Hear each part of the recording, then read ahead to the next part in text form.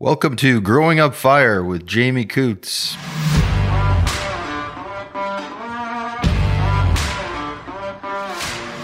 Seahawk, it is our commitment to you that you have complete access to the top professionals, industry experts, and products for your fire service.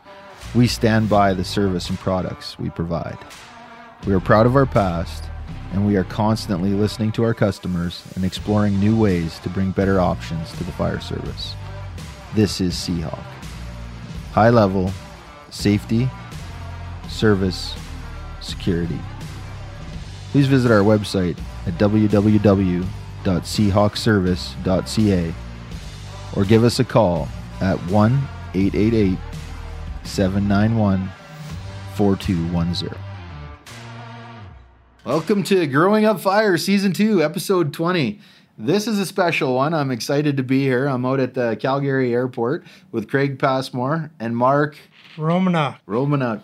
He spells his name like a guy I know, and I knew I'd screw it up, so thanks for helping me out. Brent Paquette's here, pretending he's not. We're going to talk about all things firefighting, get into a little bit of the airport stuff, kind of cool history. Both you guys used to work in Chestermere too, so we've got kind of that connection where we can talk about that. So let's start with this. And Craig, we're going to put you on the hot seat right off the bat here. When did you know you wanted to be a firefighter? What did that look like? Probably back in 1990 or 91. I graduated high school in 90, and I'm from a small town just about an hour south of Montreal, so it's all very French-speaking back there. But in my little small community, it was all English around there. And basically, probably like a lot of other volunteer fire departments, everybody on the fire department, you know, their family, friends, they work at the local stores and whatnot like that. And so one guy I still talk to this day, his name's Jerry McNabb. He came up to me one day and said, "You should try this out. Just come on out on a training night and see what it's all about." And so I said, I know nothing about this. He said, "Perfect. That's what we want." So, and they were running all these, back in Quebec, they used to call them these block courses, block A, B, C, D. It was like the 1001 S series, I guess it used to be here in Alberta. So I started doing these weekend courses, and I finally got onto the fire department there, and basically absolutely no training, didn't know anything. Next thing you know, you're on a roof doing a chimney fire, what like that. So I guess that early on got into my blood, saying this is what I really want to do. Is team environment, helping people, physically active, stuff like that. So at that time I started applying around the Quebec area with the Montreal, Westmount, Mount Royal, before Montreal all amalgamated. My French was no near up to par. So it was just like, this is not going to work in this province. So I really didn't know what I wanted to do at that time. So and again, my French not being very good back then. So I joined the military basically in 91. I got in December 91 and I went to the recruiting office, and the guy said, "Do you like camping?" and all this stuff. So I basically got sucked in for 12 years of my career as in the combat arms, doing all the fun stuff, jumping out of planes and diving and driving tanks and all that stuff, until it segued into 12 years later in 2001. They call it a remuster, basically transferring components over to the fire department. So I transferred over. Then I ended up at the Fire Academy. It's in Borden, Ontario, just north of Toronto. So I did my basic firefighter training there. Then I got posted to Edmonton for 3 years. Then I went to Halifax, went on ships for 3 years, did the Preserver, Halifax, Charlottetown. Yeah, sailed quite a bit and did firefighting on ships, and was a ship's diver at that point too. Then finished in 2008. I was just sick of moving around. I did my last posting in Edmonton. My wife at that time, she was sick of moving around too. So that's when I met this guy here, and I applied to Rocky View County, and I didn't even know where Chestermere was. So I hadn't even heard of it. So we went out and saw it, and I wasn't even home yet, and I got a job offer, and I think I started the week after in July 2008, I believe. Was that right, like the transition from Rocky View County to Chestermere? Is that the... It was still Rocky View County, or it was Chestermere Fire Service, but it was managed by Rocky View County, so all the people in there were Rocky View employees, but the equipment station, everything was still owned by the city of Chestermere. Yeah, and they still did the Tuesday or Wednesday night trainings and all that stuff, so it evolved over. Pre-full-time transition piece. Yeah, okay, that's cool. Yeah. Right on. So there's a bunch of pieces we're going to come back to in that. That's good. Now it's my job to remember all that and come back to it. But in Edmonton, which, did you work at the base right on 137th there? Yeah. Okay. Yeah. So my grandparents were from Castle Downs, and so we always used to go by that base. Were you ever the guy that was carrying that log around the field in a big circle all the time? No, I don't think so. No. No? No, but we used to. You know what I'm talking about, though? Yeah. I always heard that was a prison. I don't know if that was a prison or if that was just PT or what that was. Yeah, that's the prison for the Canadian Oh, it Forces was there, there. yeah. It is. Good thing you said no. No. So that's cool. That was a big base It's huge. Yeah. back then, right? So it's all probably haven't been back, but it's all houses now. It's all decommissioned and it's all houses. Yeah, you're talking about the one just south there because that was Grease Spa. Okay. Yeah, that's all fancy condos now and everything. Crazy, eh? Nice. We're also going to come back to the Halifax piece and the Chestermere piece. Okay, Mark. I hope that yours is awesome because Craig's whole history was pretty cool. You got a lot to compete I with got there. nothing to compare to that. So when I was done playing junior hockey, I left. So I'm born and raised in Strathmore. Moved away to play hockey, and when I was done, I moved back. I couldn't afford anything, so I ended up buying a house in Strathmore. And one of my buddies figured, hey, come out to Town Fire. We're doing a training night. Kind of the same thing as Craig there. And went out, enjoyed it. And I did the S courses back in the day. So I literally showed up, got signed up for the town, and started doing my courses. And it took me a full year. I was one of the only ones to do all the S courses in a full year. You did so them in town, like you get. no, so it was through the Crest G group. Oh, okay. And the S courses were 2 weekends per course, back-to-back weekends. And then I literally, because I was young, single, didn't really have a job, and so I just went course to course to course to course. While I was doing that, I actually got hired on in Siksika Nation Oh, nice. Okay. as a part-time firefighter with minimal training at the time, and got hired on there first, and then I got hired on right before or right after Craig did for Rocky View in Chestermere. And there was two, I don't even know how to explain it. There's 2 levels, wasn't there, Brent? There was like a fully trained, and then there was like a partially trained, and you were only allowed one partially trained guy on shift. Yeah, leave it to the fire service to make a Yeah. system that no one could understand. And then so we couldn't figure that out. And then you got different pay for this, and it was like $1.50 an hour. Like it was crazy. So yeah, so that whole year I ended up getting all my S courses done, and then had to challenge the fire exam at the end of the year. That was good for me because then I actually got to do more shifts at Rocky View because I was part of the higher trained class. Then I did Rocky View. I got on to Sutina full time after I was fully trained. And so I worked all 3 jobs. I did Siksika, Rocky View, and Sutina. They did like more than full-time hours, but Yeah, split by so everybody. the Sutina, it's the same shift as it is now. It's 48 on, 6 off. Yeah. So on my 6 off, I would jump between Siksika and Rocky View. And then I also still volunteered at the town of Strathmore. So I literally lived out of my vehicle. Yeah. And Growing up fire. There's a growing up fire candidate if there ever was one. And Just all fire all the after time. that, when I was in Sutina, Chestermere was in the transition of taking over from Rocky View. I applied, and I worked in Chestermere for a few years. And then I went up north to Imperial Oil. We had a contract under there from a Fort Mac company who I won't name anymore because they went under. And I was up there for 5 years.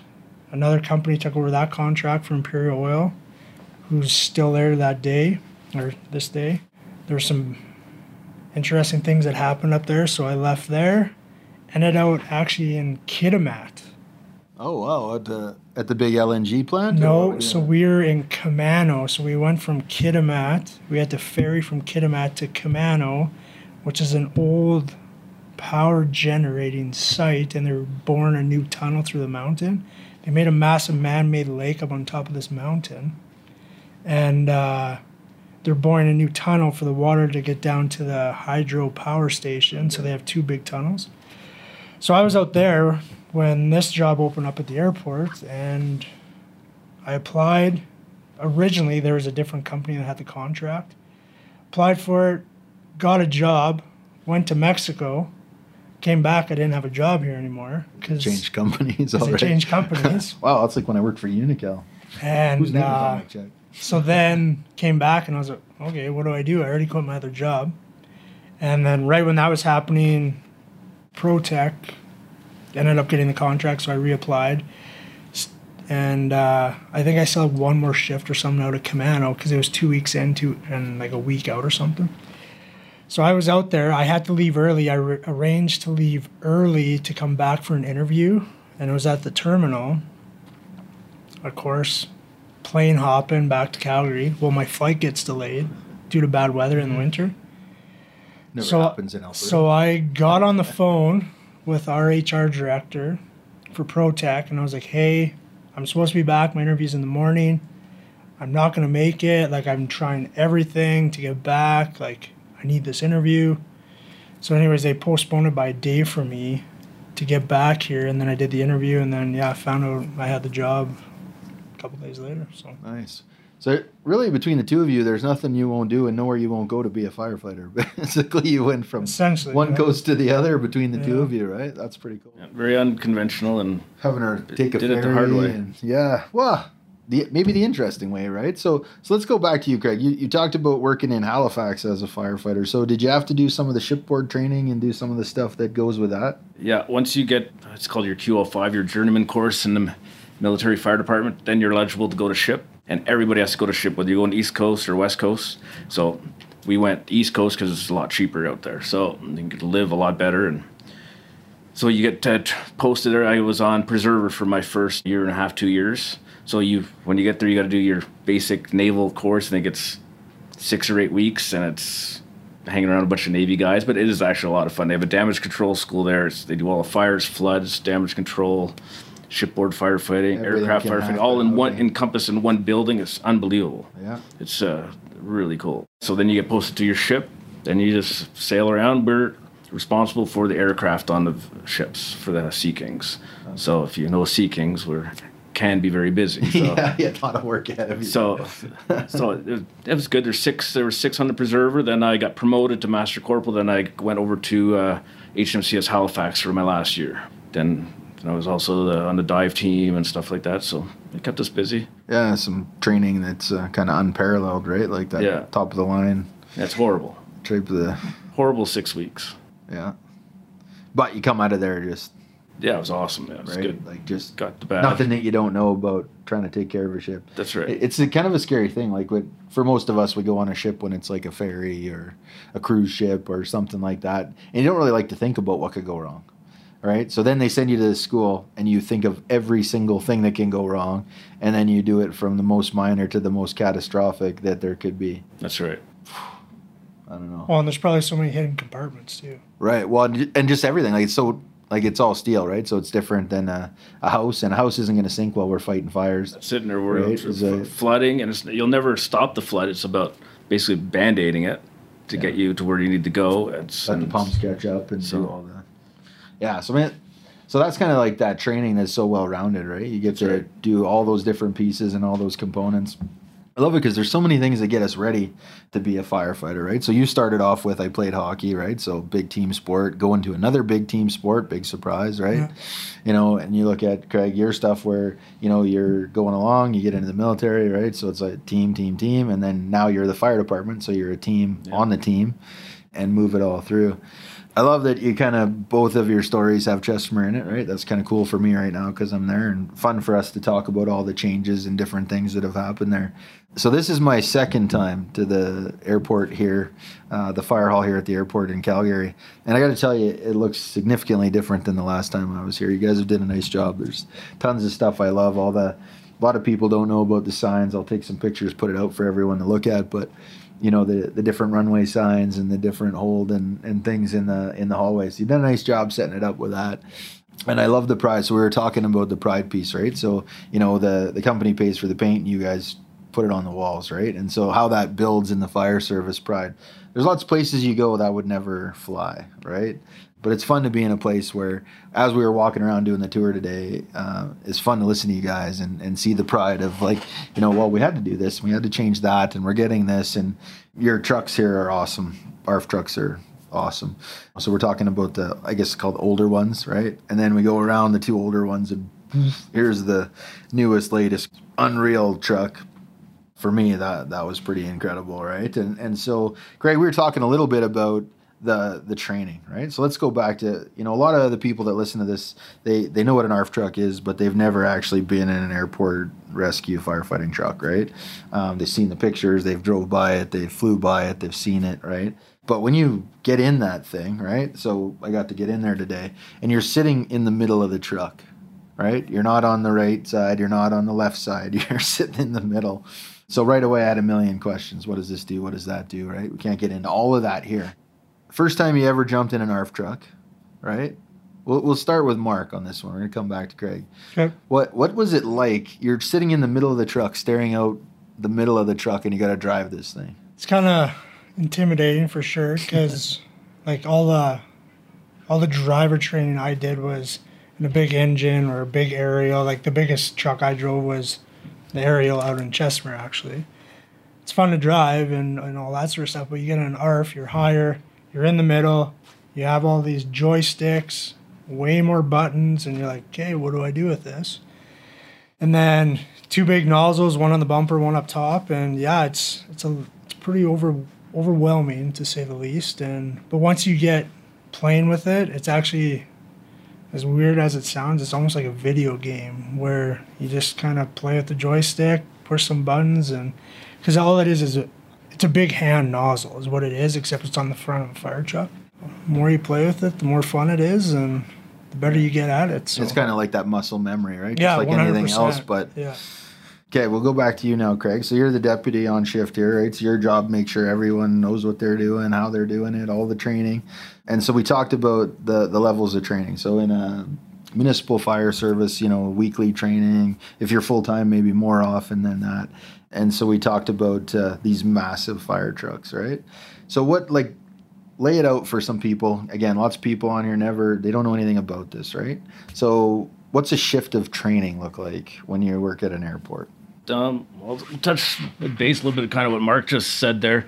Is that kind of like we are a team here, but when you're working with these ARF trucks, there's only one ARF truck that has 2 people on it. So you work by yourself, and in the middle of the night, whatever, you got to go to you got radios to worry about, pumps to worry about, so you better know all the facets of what's going on in that truck. So there's plenty of always training. Like on our crew, we are mandated by Canadian airport regulations to train certain things per month. So every month we have half check marks that have to get marked off. So we're always training out there. We have our 737 mock-up. We're out there running drills all the time. So the more repetitive you get, guys can do it with their eyes closed. And it looks intimidating if you see it for 30 seconds, but it's a lot of buttons, really. One of the things that you just said to me, and Brent, you can jump in here too, is we're talking out there about the daytime stuff, right? So, and then you said nighttime, right? And so I think of like just driving my pickup from the Chestermere Fire Hall to my house, day to night is like completely different, right? And the older I get, the worse that gets.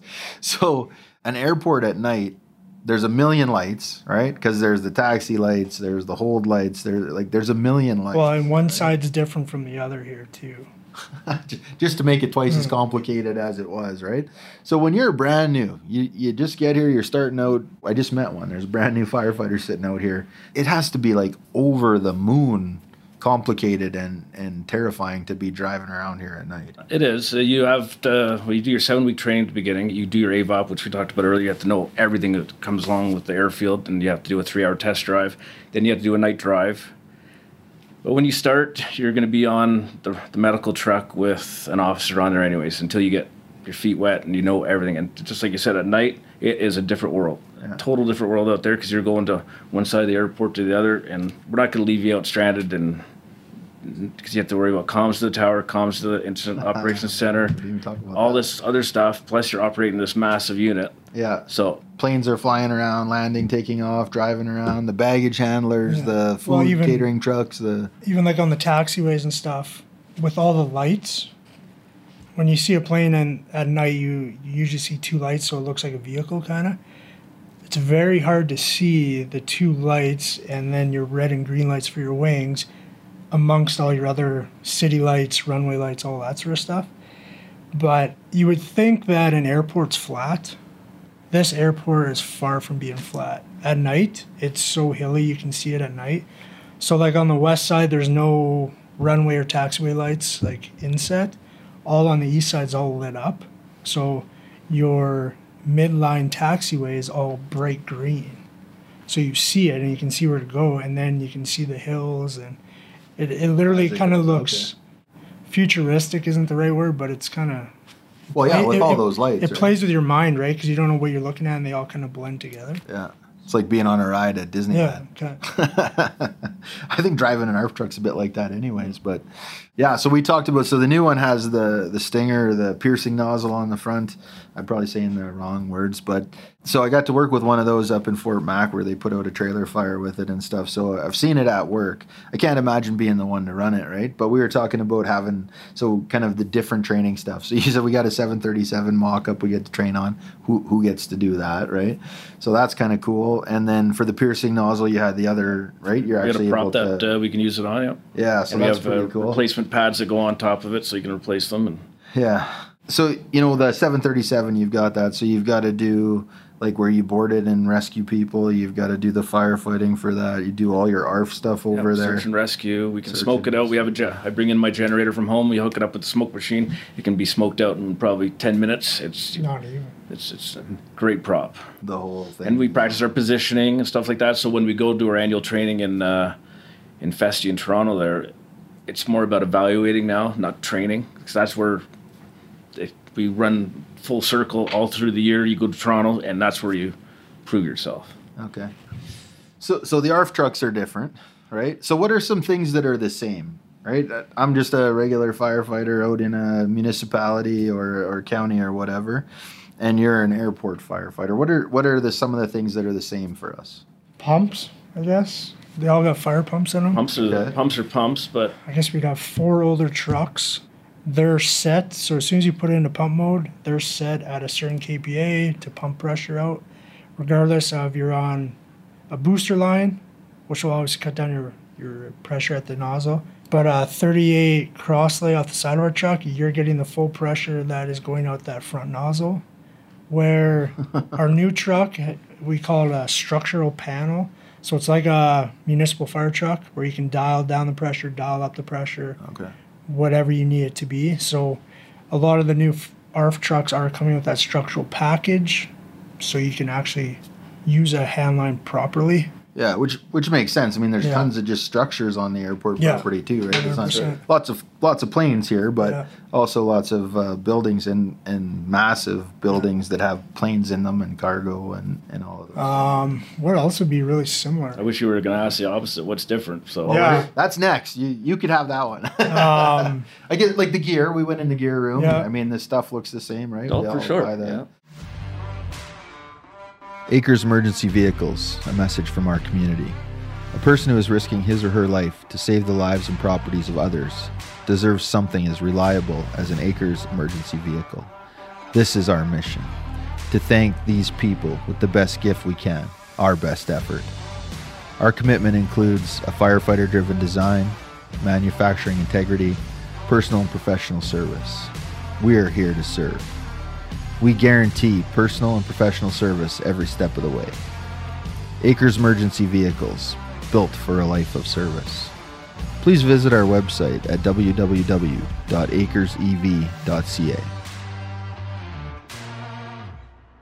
Okay, Craig, you get to start with the differences. Let's start listing off the... In the fire department general or trucks in general? I think everyone gets that the trucks are different, but I like the operations, whatever you can think of. It's just, there's so much different here because I compare it to Chestermere and let's say, for example, the community service piece. There's very little community service piece. We do our best to get over to the terminal, but we're not really, we're not doing pancake breakfasts. We're not talking to children. We're not going to schools. We're not doing inspections at local communities things. We're not dealing with politicians at town hall. We're not. And the list, none of that. Right? And the list goes on when it comes to that part of it. Okay. The response part, Chestermere municipal departments, they act now. If phones go off, they have to go. Us, it could be 15 minutes. It could be an hour, 2-3 hours. We have a flight come in from Seattle, let's say it's 2 hours away. So, okay, we'll wait for an hour and 45 minutes, and we'll make our way over to the gate. It's not reactive like a municipal hall where it has to react right now. So that's a huge difference on that. The trucks, obviously, totally different. Yeah, well, they're so massive, for one, right? I took some pictures of the pump. I'll send that out for everyone to have a look at that, right? Mark, before you were talking about the 2 engines. Yeah. Right? So our new one's got the 2 engines. The drive engine and then the actual pump, the engine to run the pump. So that's different. I think we'd all love to have that in the fire service, but you definely don't very often. And the training's so much different too. You got to follow Canadian airport regulations to a T because we get audited every year, and they're going to go through all our books. They'll put maybe 3-4 books on the table, and they'll go through, and everything has to match up. So that's so different from municipal. And it's just like, this is what we're training this month, this year, and it has to be done.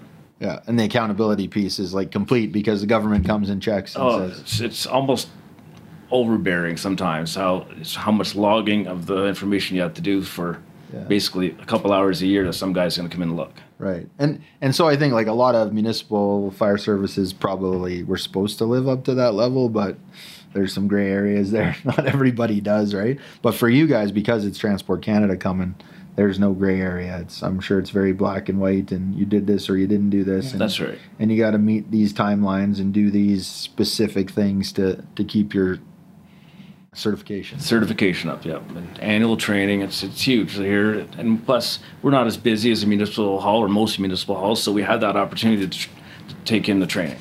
For me, a cool one too we talked about was you talked about it already, is like you have to go to Toronto and take the training, right? So, most places, what's the farthest on a municipal fire department you're going to have to go, right? A couple hours. Yeah, next town, or maybe you'll go to Lakeland College or whatever. You guys got all from off shift, fly to Toronto, do your training, come back, go right back to work, and so we're pretty fortunate in saying that, like. It's 2 days now. It's probably going to go up to 3 days next year. So, and it's a huge cost. Don't get me wrong.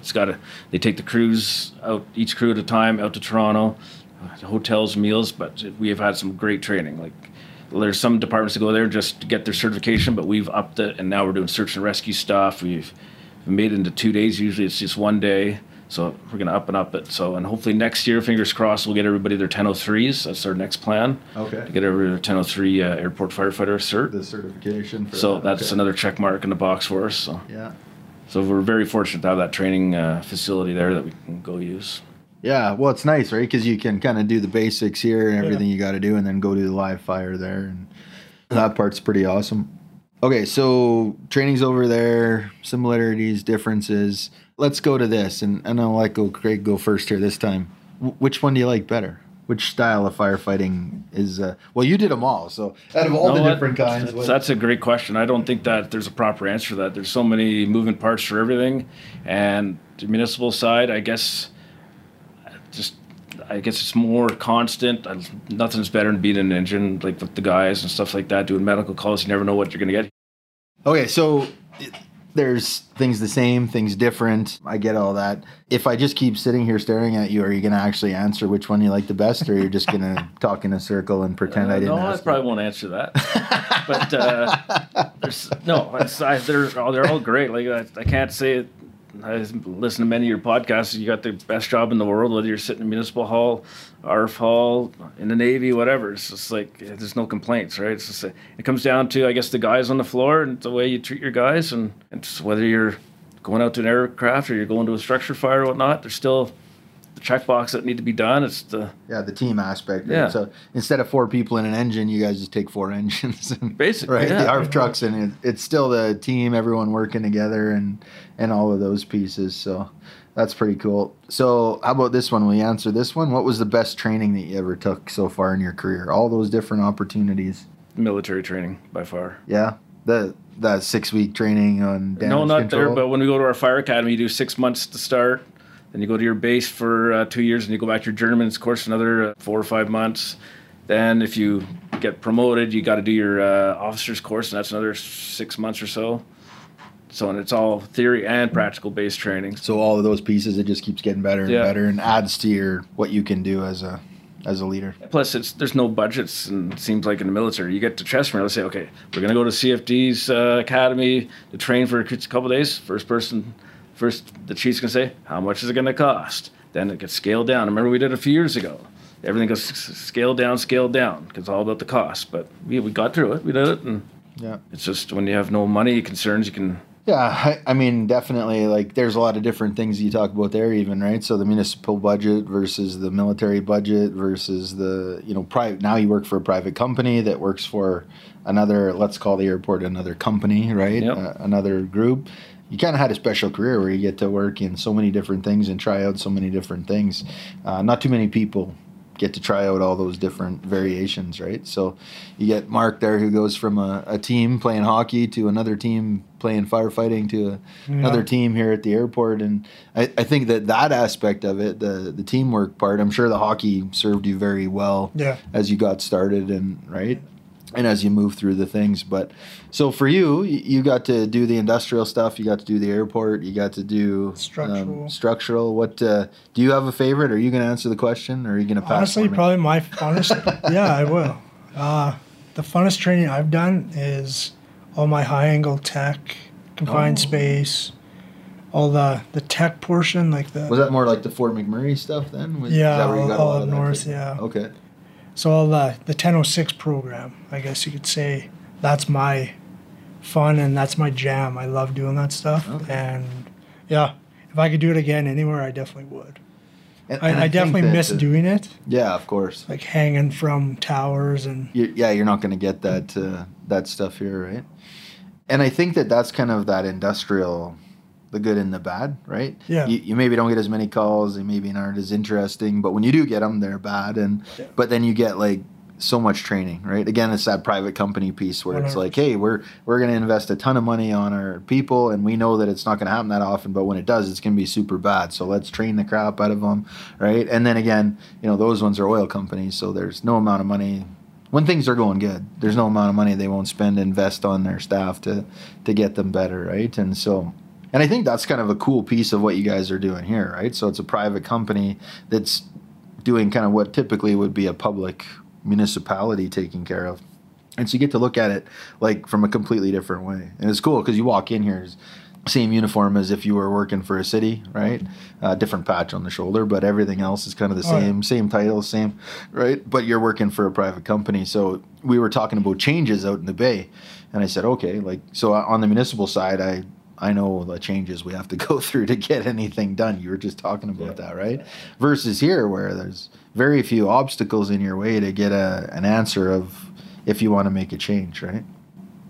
Yeah, working with a private company there, I guess there is negatives on everything, but the positive have been really good. This is what they do. That's the only thing that this company does is our firefighting. They don't specialize in anything else. So this is, we've pretty much nailed it, what we do. We stay very streamlined, very specific what we do. Yeah. We don't try and be high-angle techs. We don't try and be municipal guys and all this stuff.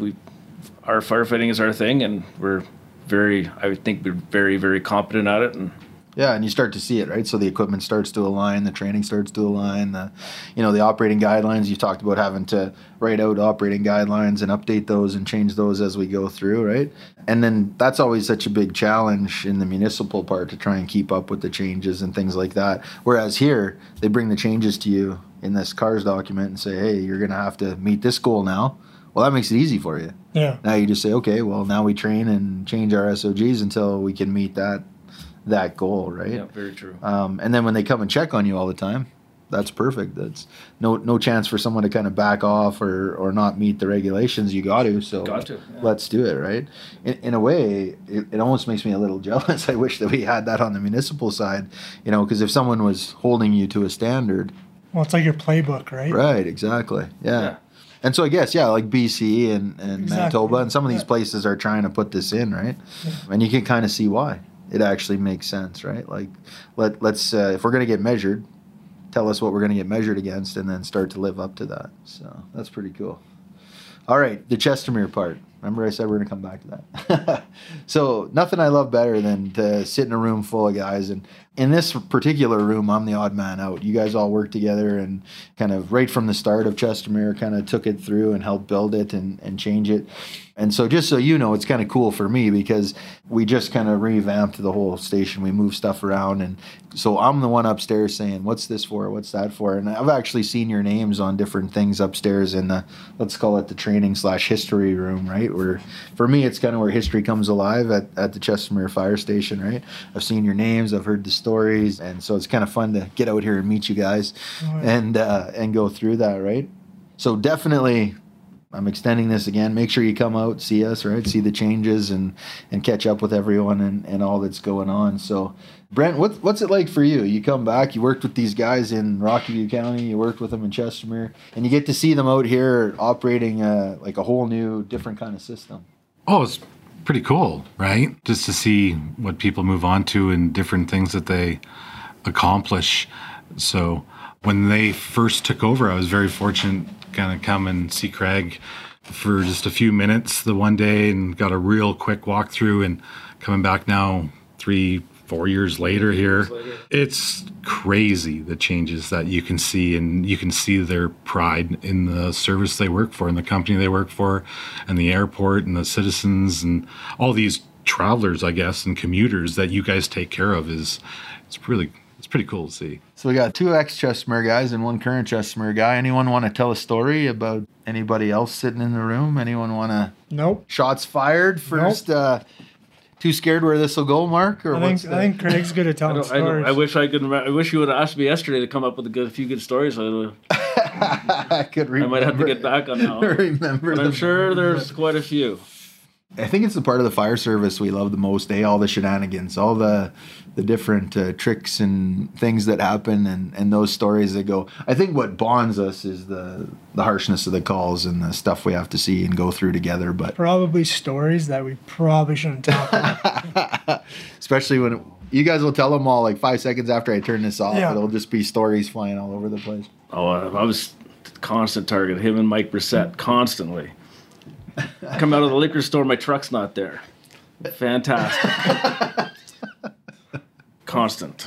This is the joys of the stuff that we do. But shenanigans, well, so one that we did while we were in Chestermere is Johnny Moe. Let's talk about the Olympic gold medalist for a minute. So we called it Operation Crows Will Fly at Midnight. Yeah. And Johnny was going to the Olympics in Vancouver. So he went, and he was coming back, but... Yeah, Craig stole his truck from him, and we took it in because we have a decal guy, and we had the whole truck wrapped. The whole thing was wrapped, and it said, like, Bad Boy of Curling on it, an Olympic gold medalist. And we just... yeah. Trent didn't charge us anything, I don't think, did Trent was amazing on it from Signcraft, and then...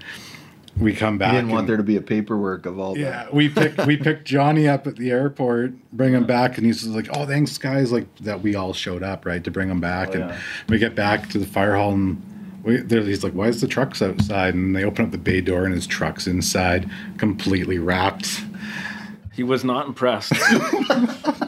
he was tired, angry. He was not impressed with that at all. I think Mike Brissett drove around the truck for a while. Yeah, he did, because we couldn't get it peeled off right away. So I mean, the good news is it doesn't really matter how he felt about it. It wasn't really about him, right? No, not at all. Everybody it was about else. us for sure. That's the whole reason he won a second gold medal. He's good. Don't worry about him. I love that story specifically because it shows that there's no length we won't go to pull a trick, eh? Well, like the shenanigans there's no amount of money we won't spend, there's no things we won't do to get it. But then there's also those things like those lines that will not be crossed, right? And we all know how those lines got put there because somebody crossed them a long time ago and had to change it for us, right? But you still push the lines. But saying that with the camaraderie and all that stuff, when I commuted from Edmonton to Chestermere for like almost 2 years or something like that, right? So we ended up buying a house in Chestermere, and I was still in Edmonton. Who's there emptying the moving truck? Brent, Brian, I think all these guys from the fire hall. They're there. Yeah. Whether you need something moved or whatever. And I was 3 hours away. Yeah. There's these so-called randoms, I guess, that my wife's just met and moving the house in. So there's that side of all that stuff too, right? It's that team, that family piece that no Yeah. matter what, as soon as you're signed up, you're That's you're right. good to go, right?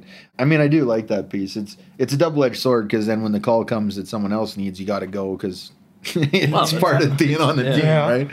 I've moved more people and moved more heavy furniture and more awkward things in my life because of the fire service. But that being said, that's all been done for me many times too. Yeah, I moved him lots too, and I told him I'm done moving. That's it. He has to Oh stay my. put, eh?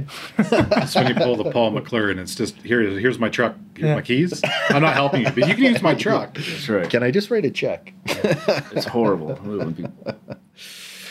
I mean, that piece is what brings us all together, right? It's, for you guys here, we talked about everyone having their own truck, but it's still got to be the team, right? You still have to be able to look through your window and see that the next truck is where it's supposed to be, right? That's right. And to me, it's still mind-blowing that, we call it the 4-person engine. You just have 4 engines instead and bring it together. But that ballet must be something to see. Like when you go to Toronto and you do that training and they're lighting off, what do you guys use? Propane, diesel? I'm not sure what they're using. Propane and diesel, yeah. Massive, huge fireballs, and there's a plane in there in the middle of it, and those kind of pieces there's a bit of stress. Yeah, and I think you hit the nail on the head there. It's so orchestrated, I guess, and plus we train, and everything's about the communications, and we train, and there's different spots throughout the airfield that we have to go to and stuff like that. And like maybe we just take for granted that we just know where we have to go, what we have to do. It's just it's very orchestrated all the time. We know exactly whether it's midnight or noon. We know exactly where we're going. Yeah. And that comes from lots of training. That just and what didn't each come. truck does, right? That just didn't come overnight. 3 years ago, it probably wasn't that smooth. Right. Now it's pretty smooth. Yeah, and now to bring new people into it, it's way easier, right? Yeah. Because now it's like Well, and we keep progressing that too, right? Like every class that comes in, it's a bit different, a bit more. It's evolving, right, and a bit more to it, and more to the point. Well, there's systems in place now. There's no systems in place when we first got here. We was like shooting from the hip. This is trial and error. Let's see if we can get it right. Sometimes we did. Sometimes we didn't. Evolve for the next people. Evolve. And so the last class it went through, it was pretty tight. 7 weeks. It was pretty good. And he's ready to go. it starts to, you can feel it working, right? It's so cool too, because like that ARF truck, right? There had to be no shortage of 200 buttons to push in there, and it looks like a cockpit actually. Yeah, exactly. Right? You're looking at all of those things, and then you think, man, all the things this truck can do. Just looking at those 2 cannons that Mark was talking about on the front, right? And you start to think, what if we did have that at a house fire? Oh yeah, Right? Like be how fast crazy. would that go out, right? Yeah. Then you think about what would it be like to drive it there, and that would be no cakewalk through a town or a city or whatever. But So like we've had to drive, like when we first started actually, we went down to Disaster Alley when they had it down at McMahon Stadium. So I think was that the last year they actually did it? Yeah, there was. Yeah. So we got to drive it from the airport to McMahon Stadium. So every time an ARF leaves, you need a police escort. because it's so Yeah, so they took the big VOMS, which is the big sweepers for the runways and taxiways, took that in an ARF truck, and it was police escort all the way down, no lights. They closed off intersections. It was like you were a motorcade of some sort. It was pretty cool. like you're hauling around the prime minister. Yeah, and then so that was the first time we got to do it. I got to drive it back, and then the same year, we went over to Rotary Park for Rotary Park Kids like special event. So then we got escorted over there too, and that was pretty cool to kind of pull in and this special event for the kids. Like they just come running up to see this big truck. When it's kind of like the fire truck of fire trucks. Right? Yeah, Like so- they're so excited to see a normal one when this Yeah. thing pulls up. I can't even imagine what someone. I know how giddy I was just sitting there. Imagine a little kid, right? So, But yeah, it pretty much takes a lane and a half. That's how wide they are. That's why you need the police escort, because they literally move everybody out of the yeah, way. and there you are driving, sitting in the middle of the Yeah, cab, just- driving down the middle of the 2-lane road. That's pretty awesome.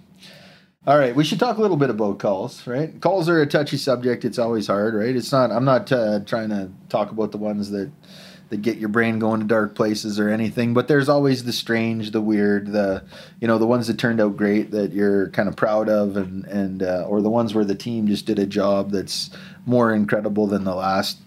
I'm going to talk about one from the Slave Lake Fire. I'll just kick it off. This will give you guys time to think about what you're going to say.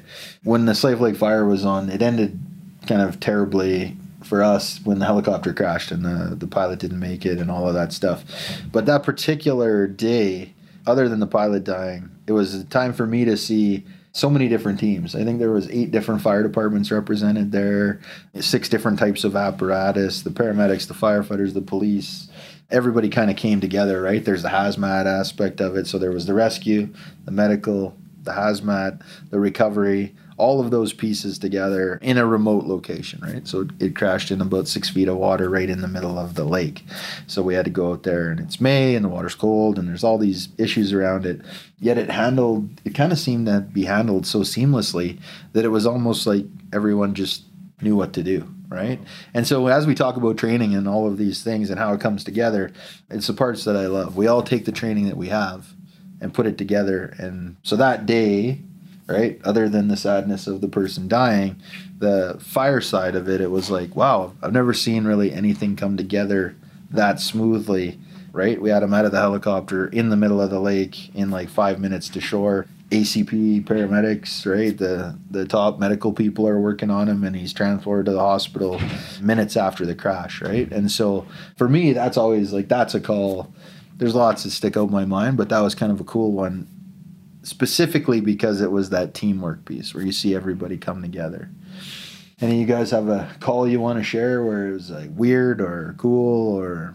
The one that just pops in my mind, and it's just so happens that Mark was on that call with me, is that I can't remember exactly what street it was. It was down past your place, Brent, off to the right. Up where all the millionaires live then? No, I think it's the street over. But anyways, we had a call as we're having breakfast, get out there, and this is really when it comes for a supervisor, and I guess the corny term, the fruits of your labor all come together when you train, and the guys are sick of you training and going over and over it again, and when everything gets there and everything clicks, and you have guys doing stuff that aren't even told to them. They just know it systematically. Okay, this is what he wants. This is where we're going to go. Because I turned the corner and this house was going. Then I know Mark, I can't remember who was with Mark in the back in the aerial. And I said, where's he going? Then he must have looked at the map better than me. He went all the way around the cul-de-sac. We went nose to nose, like maybe 3-4 feet apart. It was like aerials up, this is happening, sides up's getting done, all the stuff that you read in books, and just like all the check marks are done. It was like a piece of work. Like, it was awesome. The Langdon's coming in. We have help, like Brent and everybody else coming in. Like, it's just like one of those things that this is how it's supposed to be done. Yeah. Comms were we just wrote a textbook overall today. pretty good. Yeah. Yeah. So that's one thing. That's one call I still have it on my phone actually. It's like where everything just seemed. People were thinking of stuff like you say that you didn't expect them to think of, but it just made it even better. Nobody hurt. Like, guys were going in. They proper sounding of the floors. That basic stuff. Those guys would have been in the basement. They wouldn't have done simple sounding of the floors. Remember, Alex and somebody else went in there and said, no, we can't go in because it was a basement fire. Yeah. So it was really good. Like, nobody hurt. Those are the ones that are, it reminds you why the training's worth it, and it kind of pushes everyone forward for the next 6 months, right? Yeah. Yeah, because I pretty much remember every detail of that call, too. Out of all the ones you've been to, right? It's how that one just kind of sticks in your mind to... Yeah, because I remember when I came around the corner, because I think he asked me where I was going, I was like, basically, don't worry about it.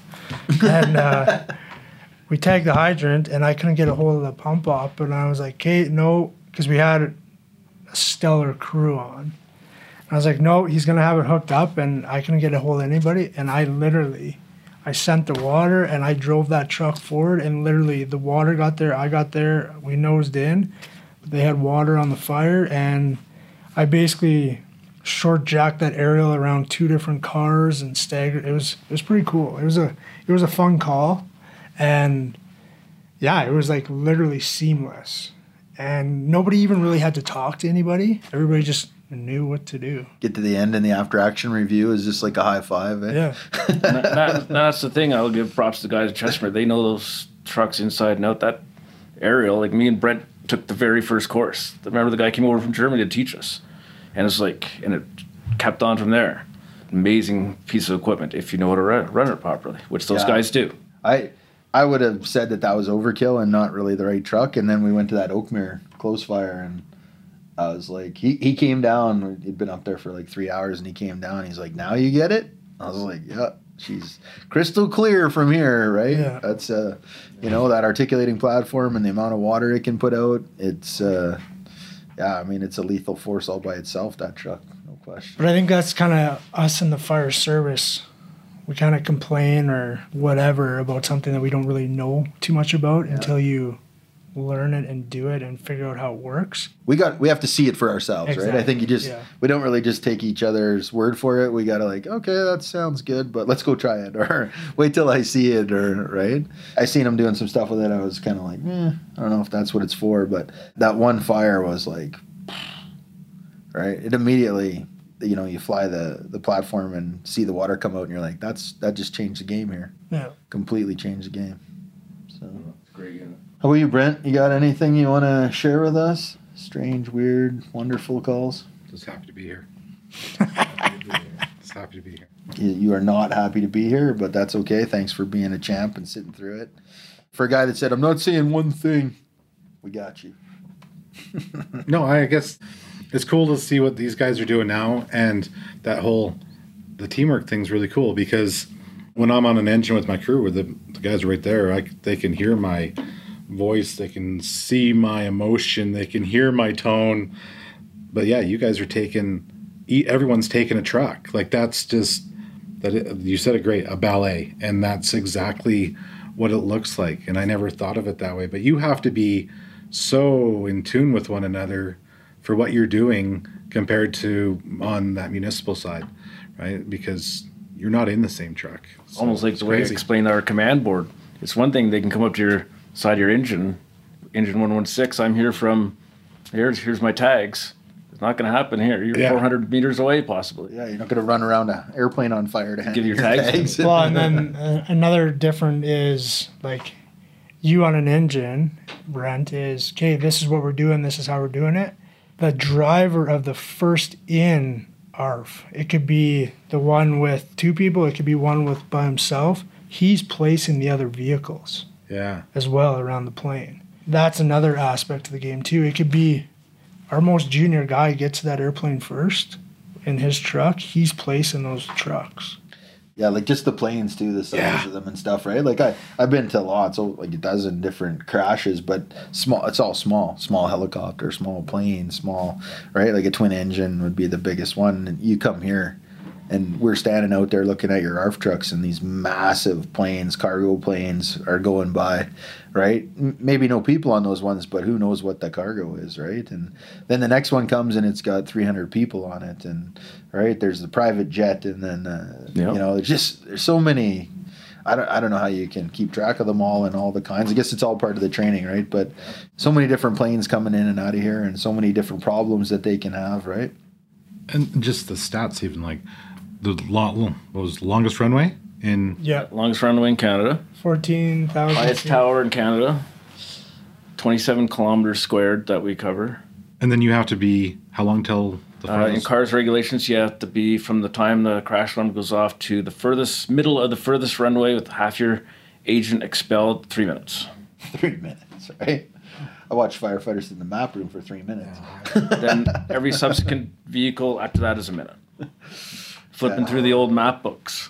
Yeah, it was, I don't even know where the call is for 3 minutes. You guys got to be like at the spot. Wow. Yeah. It's pretty cool. It is. It's awesome. So thanks for having us out, right? Really appreciate it. It's Mark's the second time I got to meet you, but Craig, we've messaged back and forth on social media, but it's nice to meet you in person. Yeah, likewise. It's cool to see the faces of the guys and, see, hear some of the stories, right? And it's nice to actually meet the people and go, oh, that's cool, right? That's those guys that they were talking about. And Brent, thanks for being here and being your talkative self as always on the podcast. And hey, always a bridesmaid, never a bride. Yeah. All right, boys. Thanks a bunch. Thank you. Yeah, thanks for coming up, and you're welcome anytime. Right on. Growing Up Fire, Season 2, Episode 20, out here at the Calgary Airport. Thanks for listening to Growing Up Fire today. Follow me on Instagram @Chief Coots to comment or send questions. We appreciate your support.